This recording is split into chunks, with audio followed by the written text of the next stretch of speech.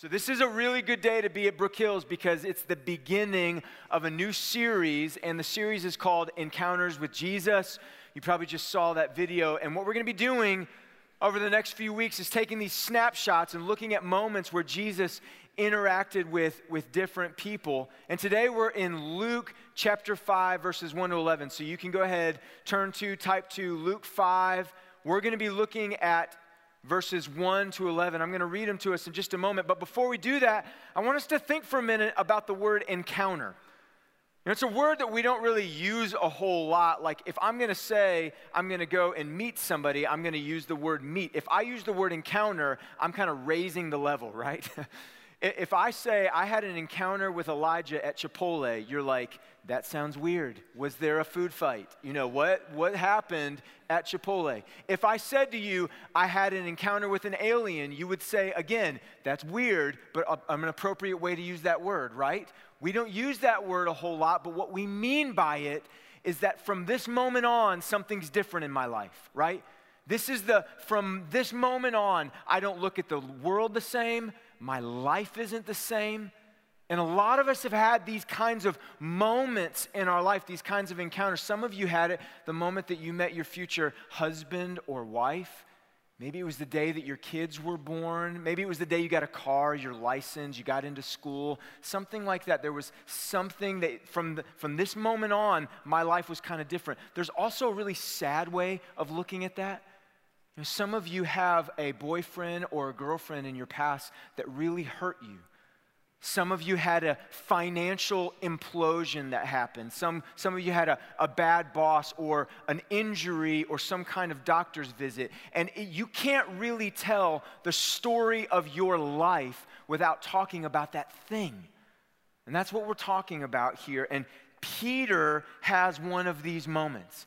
And we get to watch Peter having a moment like this. He's with Jesus. He's going to be in a boat. And he is not going to be able to tell the story of his life without kind of going back to this moment again. And we're going to see 5 things. I hope we see 5 things that Peter learned, that we learn today as we look at this text. So we're going to read in Luke 5, starting in verse 1. You're going to want to keep your Bible open because I'm going to go back and forth. We're not just all reading it at one time right now. So verse 1, as the crowd was pressing in on Jesus to hear God's word, he was standing by Lake Gennesaret. That's another name for the Sea of Galilee. The Bible uses that interchangeably. He saw 2 boats at the edge of the lake, and the fishermen had left them and were washing their nets. He got into one of the boats, which belonged to Simon. He asked him to put out a little bit from the land, and then he sat down and was teaching the crowds from the boat. Now, there's one question to Peter, and he doesn't have a problem saying yes to that first request from Jesus. But Jesus is not finished asking for stuff, okay? So let's keep going. Verse 4, when he had finished speaking, he said to Simon, "Put out into the deep water and let down your nets for a catch." "Master," Simon replied, "we've worked hard all night long and caught nothing." We're going to stop there for a moment. The first thing I want us to see, this is the first fill in the blank for you, is that small steps in faith are still steps of faith. Small steps in faith are still steps of faith. You know, Danielle and I have this phrase that we have used for years with our girls, and it's the ideal obedience, and it goes something like this: all the way, right away, with a joyful heart. Some of you might have used that before. All the way, right away, with a joyful heart. What actually normally happened in our home was some of the way, kind of delayed, moving towards a joyful heart, right? That's what typically was happening, and that's what's happening today. Peter's on the boat, and he's respectful, but he's reluctant. Peter knows that Jesus has religious insights. He's an influential teacher. He would even call him master, but at the end of the day, Jesus is a carpenter. You know, if Peter has a wobbly table leg, he's going to come to Jesus, but keep all of the fishing expertise to Peter, right? He's actually an expert enough that he's like a small business owner. He's been able to buy boats and nets and hire people. So you can understand his reluctance when Jesus asks him to do this, and he says, "You don't get what you're asking here. We've been working all night. I know how to fish." You know, Peter is in a place that all of us have been in before, and I want to call it an obedience crossroad. So we have this clear command from God, but what we do in the moment is we kind of quickly do the math of what this obedience is going to cost me. We try to figure out whether or not I'm going to obey. And I love that the Bible includes this, right? This moment, this unsanitized version of Peter's emotion, because all of us have those same emotions, don't we? When we see something God's commanding us to do, we have real emotions because there are real consequences connected what we're being asked to do. But this is something I want us to see today. It's this, that we should let the commands of Jesus have the final word, not the consequences of what we'll lose for following him. We should let the commands of Jesus have the final word, not the consequences of what we'll lose for following him. Now, I was sharing the gospel with a guy a couple of weeks ago, and as I was sharing the gospel with him, I realized that this guy had a religious background. Like, he knew a lot about the Bible, but as we talked about his life, I realized, man, the Word of God has very little impact on the decisions that you're making and the things that you believe. So I said to him, hey man, if I could show you in the Bible that the Bible has something to say about the way that you're living and the decisions that you're making, would it make any difference to you at all? And he looked at me, and I was thankful for his honesty with me, but he said, actually, no. I like the way that I'm living. You know, he was saying to the Lord that my job, my life, that's my jurisdiction, right? I get say in that. You can have Sunday, but you don't get to say what happens over here. But you know, it's not just these major moment crossroads that we have, these obedience crossroads. You and I have moments like this every single day. A couple of years ago, I was telling a story to somebody, and as I was telling them this story, I realized that I was skewing the details of the story so that I would look better. And I walked away from that, and I realized, man, I didn't want to admit it in the moment, but I realized I just lied to that guy. And what made it kind of difficult was that this person was and still is a really important person in my life. And so I was just sizing up, doing the math. If I go back to him and tell him what I did, it's embarrassing, right? He's going to be thinking, what else is Daniel lying to me about, right? What else can I, he's not as holy, not as righteous as I thought he really is. You know, some of you know that if you are honest about some unethical behavior in your life, that you will probably lose a client or a sale or a career. Some of you know that if you confront a gossiping friend, that they might turn on you and start gossiping behind your back. Some of you know that if you admit to cheating on your schoolwork, that you probably won't get into the school that you want to get into.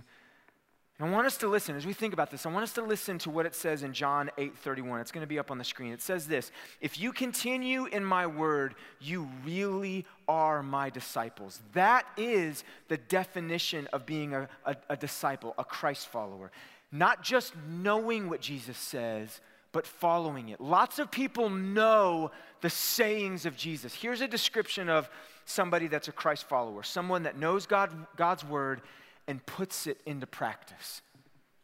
So Peter's obedience, it was colored with some reluctance, but I want you to look at what it says in verse 5. Look at back there as your text. It says this, but if you say so, I will let down the nets. Some of your translations might even say this, at your word, I'll let down the nets. You know, Peter had a small step in faith, but it was still a step of faith. Even if he can't put together, if he can't make sense of all of the things that Jesus is asking him to do here, he still obeys. And it's this statement of, if you say so, that's a turning point for the rest of his life. One theologian I read this past week, he said this, and I think this is such a great way of saying it, that the rest of Peter's life swung on the hinge of that statement. The rest of his life swung on the hinge of that statement. In that moment, at your word, I'm going to obey, even though I don't understand. I want you to think about what happened in John chapter 6. So John chapter 6, Jesus is talking to all of these people, and he starts saying some really difficult things to all the people. He starts saying things like, unless you drink my blood and eat my flesh, you're not my disciple. And so all of these people before him, it's not just the indecisive crowds, but his disciples, they're all looking at him and they're like, what is he talking about? It's really hard to follow you, Jesus. And so they start turning from him. They desert him. And so in John chapter 6, I'm going to start reading to us here. It's going to be up on the screen. It says this, from that moment, many of the disciples turned back and no longer accompanied him. And so Jesus said to the 12, you don't want to go away too, do you? And Simon Peter answered, Lord, to whom will we go? You have the words of eternal life. We have come to believe and know that you are the Holy One of God. You know, Peter on the boat that day didn't say all of that, right? He was hesitant, he was reluctant, but if you say so, I'm going to obey. At your word, I'm going to put down my nets. That became for Peter a stair step, a first step, a faith step, and it impacted the rest of his life. You know, Peter didn't only learn that day how to take a step of faith. He also learned that Jesus has sovereign power. And the next fill in the blank here is that Jesus can get a catch even in poor conditions. Listen to what it says there. I'm going to keep reading in verse 6. It says, when they did this, they caught a great number of fish and their nets began to tear. So they signaled to their partners in the other boat to come and help them. They came and filled both boats so full that they began to sink. You know, this is not how you're supposed to fish on the Sea of Galilee. If you were a rival fisher person that day, you're looking over at Peter and you're going, man, what a goober, that guy. He's going out at the wrong time. You're not supposed to fish in the heat of the day. You're supposed to go at night. You're not supposed to fish in the deep. You're supposed to go in the shallows. And Peter's confidence is so low in this plan that Jesus is asking that he doesn't even ask the other boat to join them, right? They have to call the other boat to come over. That's how low his confidence was in what Jesus asked him to do. But this is what I think the text is telling us today, that poor conditions don't stop Jesus from getting the catch. Poor conditions don't stop Jesus from getting the catch. Look at what happens in verse 8. Simon Peter saw this and he fell down at Jesus' knees and he said, go away from me because I'm a sinful man, Lord. For he and all those that were amazed, all of them were amazed at the catch of fish that they had taken in. You know, a moment ago, Peter's respectful, right? He says, Master to him. But in this moment, as the miracle is unfolding, what does he say to him now? He says, you're Lord. He's been looking at Jesus all along, but now he finally sees Jesus, sees him for the first time. He sees that Jesus has sovereign power. He sees that Jesus can command all of the fish in the sea to get in the nets and they obey. Even if Peter was reluctant to obey, the fish were not, right?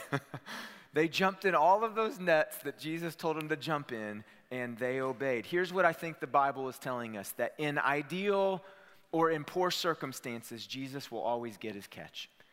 In ideal or in poor circumstances, Jesus is always going to get his catch. I love the story of how Charles Spurgeon came to Christ, his conversion story. He tells it like this, that he was walking through this massive blizzard, 1850, January 6th, he's in London, walking through this massive blizzard, and it's such a big blizzard that it redirects him, and he has to go to a different building than he had planned on. He went into this little Baptist church.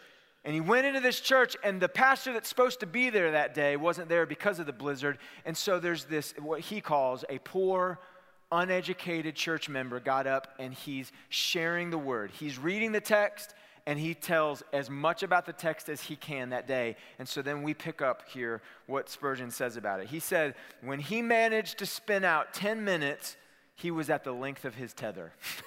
I love that description of poor preaching. Some of you are feeling that this morning, okay? Then he looked at me under the gallery, and I dare say, with so few present, he knew me to be a stranger. And then he said, young man, you look very miserable. Well, I did, but I had not been accustomed to have remarks made on my personal appearance from the pulpit before. And he continued, you will always be miserable, miserable in life and miserable in death if you do not obey my text. But if you obey now, this moment, you will be saved. Then he shouted, as only a primitive Methodist can, young man, look to Jesus Christ. There and then the cloud was gone.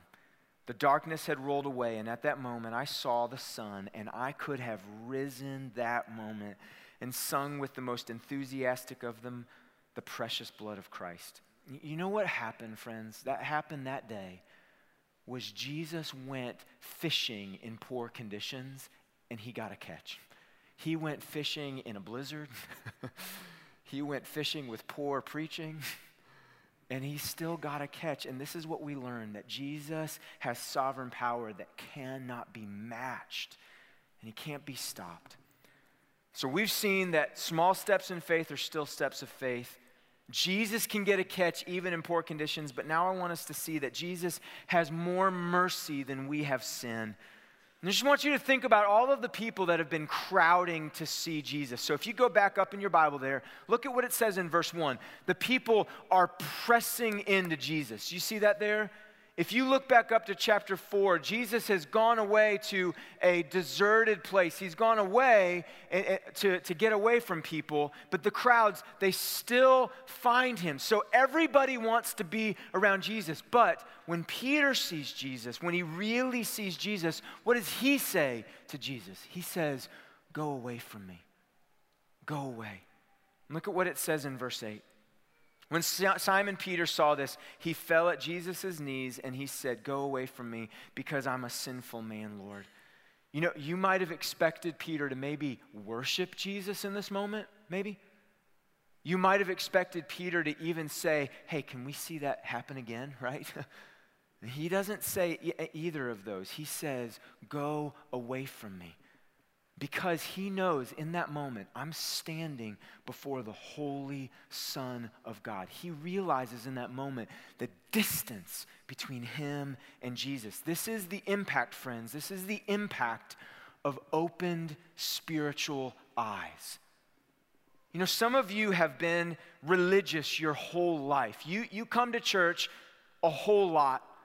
And every time that you come here, you've kind of been in church, but you've never really been in Christ, because when you're here, unless the band is really great or the preacher is really interesting, you kind of have a disinterested yawn towards everything happening here.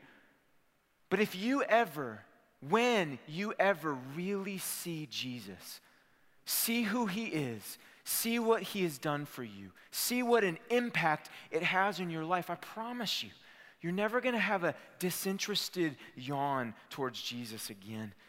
And I want you to see something else that happens in this text, something really amazing here. Look at how Jesus responds to Peter. We've looked at what Peter says to Jesus. Now, what does Jesus say back to Peter? Well, he doesn't say to him, finally, somebody finally sees who I am. You know, he doesn't say that. But he doesn't say to him, you know what, you're not that bad. Don't worry about it. You know, you've got some weird habits. You talk like a sailor, but we can clean it up. It's not going to be that bad. He doesn't say either of those things to Peter. What he says to Peter is so much more powerful than either of those things. He says to him, don't be afraid, and I want you to follow me. Don't be afraid, and I want you to follow me. You know, when Peter feels most sinful, that's the moment that Jesus is bringing him the closest. When Peter feels his sin the most, that's the moment when Jesus is bringing him closer. Have you ever seen a movie where the character does something really bad and they want to go take a shower, they want to go clean their clothes or change clothes or something like that? Maybe you have even done something like that, had that experience. Now, why does that happen? Well, it happens because we want to get rid of our dirt, don't we? We want to get rid of our stain. We want to be done with it. And even if we want to get rid of our dirt and our stain, Jesus doesn't stiff-arm the unclean. Sinful people don't repulse Jesus. Actually, far from it. Actually, far from being repulsed by them, Jesus brings them even closer. He brings Peter even closer. He says to Peter, don't be afraid, and I want you to follow me. You know, this is just the first instance of so many instances in Peter's life where he will have mercy from Jesus like this. I want us to think for a moment about what happens in John 21. You can go ahead and turn there. John 21. Let me set this up, though. In John 21, Jesus has died on the cross. He has risen again, but Peter and some of the disciples, they're going back out. They go back out, and they're fishing again, and they've been fishing all night, and they haven't caught a thing. And so Jesus comes to them. It sounds a whole lot like our text today. Jesus comes to them. Verse 4, it says this: when daybreak came, Jesus stood on the shore, but the disciples didn't know it was Jesus. Friends, Jesus called to them, you don't have any fish, do you? No, they answered. So Jesus is just kind of messing with them there, right? Cast the nets into the side of the boat, he told them, and you'll find some. So they did, and they were unable to haul it in because of the large number of fish. The disciple, the one that Jesus loved, said to Peter, it is the Lord. When Simon Peter heard that it was the Lord, he tied his outer clothing around him, for he had taken it off, and he plunged into the sea. You know, this is an almost identical moment to the one that we're looking at in Luke 5, but there's just one massive difference. Did you notice the big difference between these two? In Luke 5, when Peter sees Jesus, what does he say? Go away from me. But in John 21, what happens? He's swimming to Jesus. He's swimming in his underwear, right? He just wants Jesus at this point. What is the difference? What's the only difference between these two accounts? The only difference between them is the cross. Days before, Peter saw Jesus hanging on the cross for his sin, and he realized in that moment that he isn't just sinless and holy, he's also Savior. He realizes in that moment that he's not just the sin exposer, he's also the sin taker. I want us to think for just a moment about something that it says in Colossians chapter 2. Colossians chapter 2 tells us this about the cross, that there is an accusation list against all of us. And this accusation list, it has all of the holy demands of God, the ways that we should actually live our life, but then it has all of the ways that we have rebelled against God, all of our sin, our rebellion, our self-exaltation, our self-worship, all of our wicked sin. It's on this list. But the Bible says this in Colossians 2, that if we turn from our sin and turn to Christ, that list is nailed to the cross, and you don't have to bear it anymore. And just like the hymn says that you will not bear it anymore, everyone that turns to Christ can be forgiven. He is the only Savior that we have. And you know, the cross is the only reason that any of us here would ever want to not say to Jesus, go away from me. The cross is the only reason that any of us would want to run to Christ. So I want to call you today, encourage you today, run to Christ. He will forgive your sins. So Peter sees Jesus, and he's ready to hear what we see next, which is disciple making is the mission. That's your next, number 4, disciple making is the mission. And he says this in verse 10, don't be afraid, Jesus told him. We've already seen this. From now on, you will be catching people. So the story of Simon's life can't be told without this moment. But in that moment, Jesus wasn't sizing up all of Peter's people-catching ability. He was just looking at this. He wasn't looking at all of his ability. He was looking at his availability. Are you available? And that's what he was looking for. And here's the question I think that we all need to be asking this morning. If disciple making like this is so important to God, how do I grow? How do we grow in our passion for wanting to see disciples made? Well, Bill Bright, who started Campus Crusade for Christ, some of you were probably involved with Crusade when you were in college. He died in 2003. And at his memorial service, a lot of people shared testimony about the impact that Bill had on their life. And one of the people talked about how if Bill Bright was around somebody, even for just a few minutes, that he would look for an opportunity to share the gospel with them. Now, you and I can't even imagine something like that, right? Like even if we are in a public place and somebody comes and tries to talk to us, what do? We go look for our phone, right? We try to look down. We try to say something like, I don't need any insurance, or I'm good with my essential oils, or something like that, where we don't want to talk to people. And so I am sure that Bill Bright was rejected over and over and over again. So I want to ask you this question. What made him keep going? What was the engine there that kind of kept Bill Bright going? I want to read you something that they shared at his memorial service that he actually wrote. And he wrote this: none of us have a long time here on planet Earth. It's kind of a staging ground. It's our split second in eternity when we have the opportunity to invest our lives, our time, our talent, and our treasure to help fulfill what the Lord came into this world to do and commissioned us to do. In fact, his last words before he ascended to be with the Father were, "Be my witnesses." I love this statement that one of my friends says, and I think it's really helpful, that the Bible comes to us, it moves in us, and it moves through us, but it was never meant to stay with us, right? This is one of the reasons that we, all the time here at Brook Hills, we talk about our purpose statement. We want to together love Jesus, grow in Jesus, make disciples of Jesus, because we have a theology of movement. We have a theology of going, of making disciples.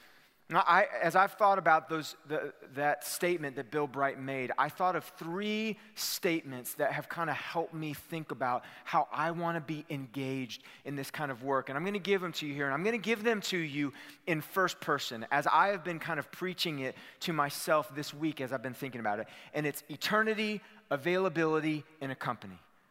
Eternity, availability, and a company. First of all, I and everyone I meet will live forever, either with Christ or separated from him. And so that reality should motivate me to share the gospel with as many people as I can. Number 2, availability. God has put people in my life that are far from him but near to me. Or near to me and far from him. And what he wants most is not that I am brimming with ability, but that I would give God my availability.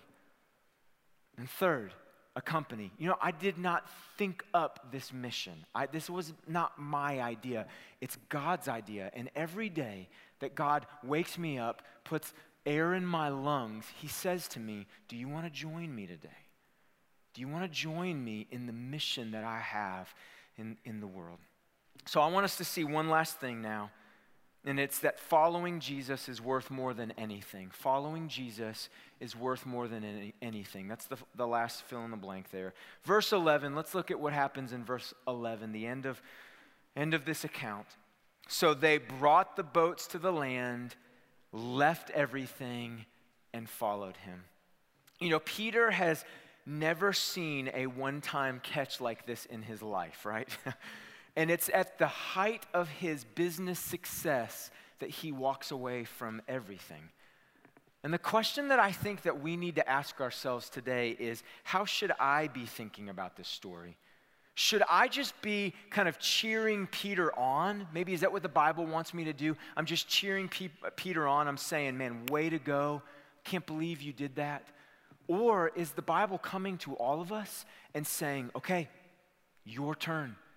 Your turn to sell everything you have, give it all away, and go.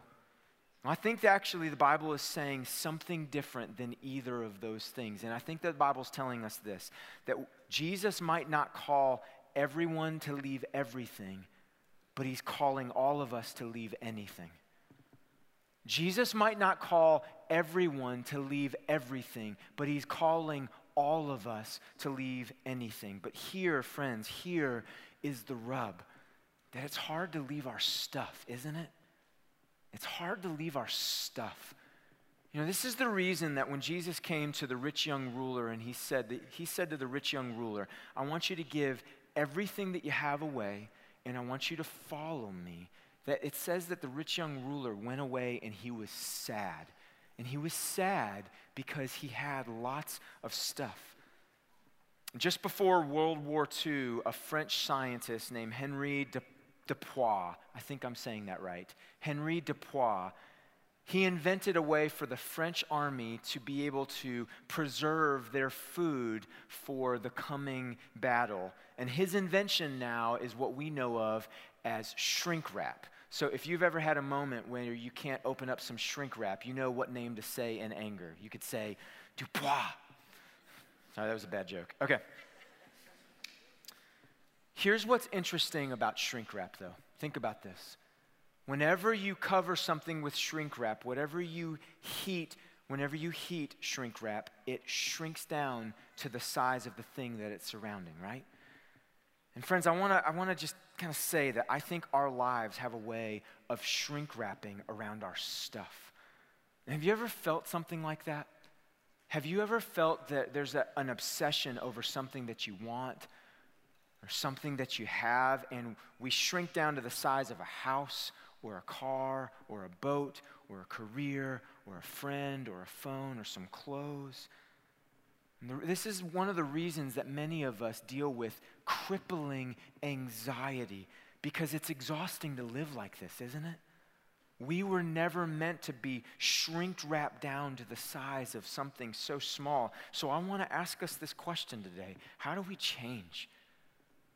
How do we change from a person that cares about such small things to being obsessed with little things, to being a person that will give up anything to follow Jesus and make a whole bunch of disciples? Well, I want to read to us as we close a parable that Jesus gave in Matthew 13. And it's going to be up on the screen. I'm going to read this to us, though. Matthew 13, it says this: "Again, the kingdom of heaven is like a merchant in search of fine pearls. When he found one priceless pearl, he went and sold everything and he bought it." You know, we all understand how worth works, don't we? All of us understand what that's like. We constantly trade for what we find most valuable. We trade time for money. We trade money for food. We trade money for travel. And we know exactly what this salesman is doing in this text. He is looking for the best pearl. He's got a lot of valuable pearls, but he's not looking for valuable pearls. He's looking for the pearl. It says here that it's a priceless one. It has no equal. There's no trade up beyond this one pearl. And the text says that this guy is not value agnostic. He's not value apathetic. He wants this one pearl, and he's willing to give anything up so that he can have this one pearl. Now, I want to just say very plainly what I think this text is saying. What actually I think Luke 5 has been telling us today, and it's this, that the parable, Luke 5 is asking us this question: do you see Jesus this valuable? Do you see Jesus as this valuable? Could you say anything and everything is on the table, and I just want him? I just want to follow Jesus. Jesus is worth giving up anything to follow. You know, I wonder how you've been listening to me describe Peter today. I wonder how, if you're listening to me describing Peter and you're saying, man, it's amazing when some people have these radical experiences with Jesus. They'll just do anything. They'll do crazy stuff. They'll walk away from a really successful business. They'll just do crazy stuff. I wonder if you listen to him and you think, man, that's really radical. That's really crazy. Or are you listening today and you say, I get it. I get it for the first time. I get why Jesus is so valuable.